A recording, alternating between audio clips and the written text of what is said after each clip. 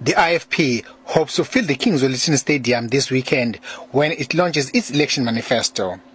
The party leadership, led by iNkosi Mangosuthu Buthelezi, will deliver the party's election promises while also taking stock of the party's performance in the 2011 municipal elections. Then, the IFP retained only two municipalities, Ulundi and Umsinga.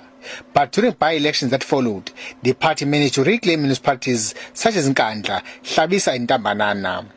The IFP's head of election campaign, Narend, Singh, believes the party is better positioned to change things around and do well in the upcoming elections. We are going to regain lost ground, and we know that at least 19 municipalities in KwaZulu-Natal have been governed by an ANC-NFP coalition.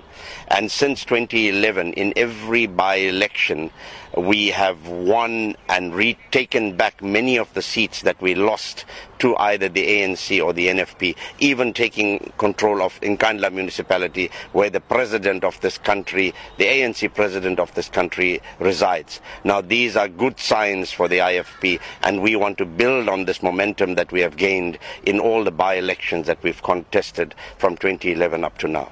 According to Singh, they are contesting all wards in KwaZulu-Natal and have also fielded candidates in certain municipalities in other provinces where it believes it stands a good chance of getting votes. Every single ward in KwaZulu-Natal and wards in Free State, in the Western Cape, in Limpopo, in Mpumalanga, in Gauteng.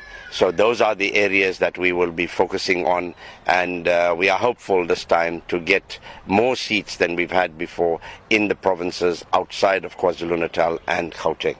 The party says all its candidates will be introduced during the launch of the manifesto, and they will also make a pledge in front of their supporters. I'm Ulundi in Durban.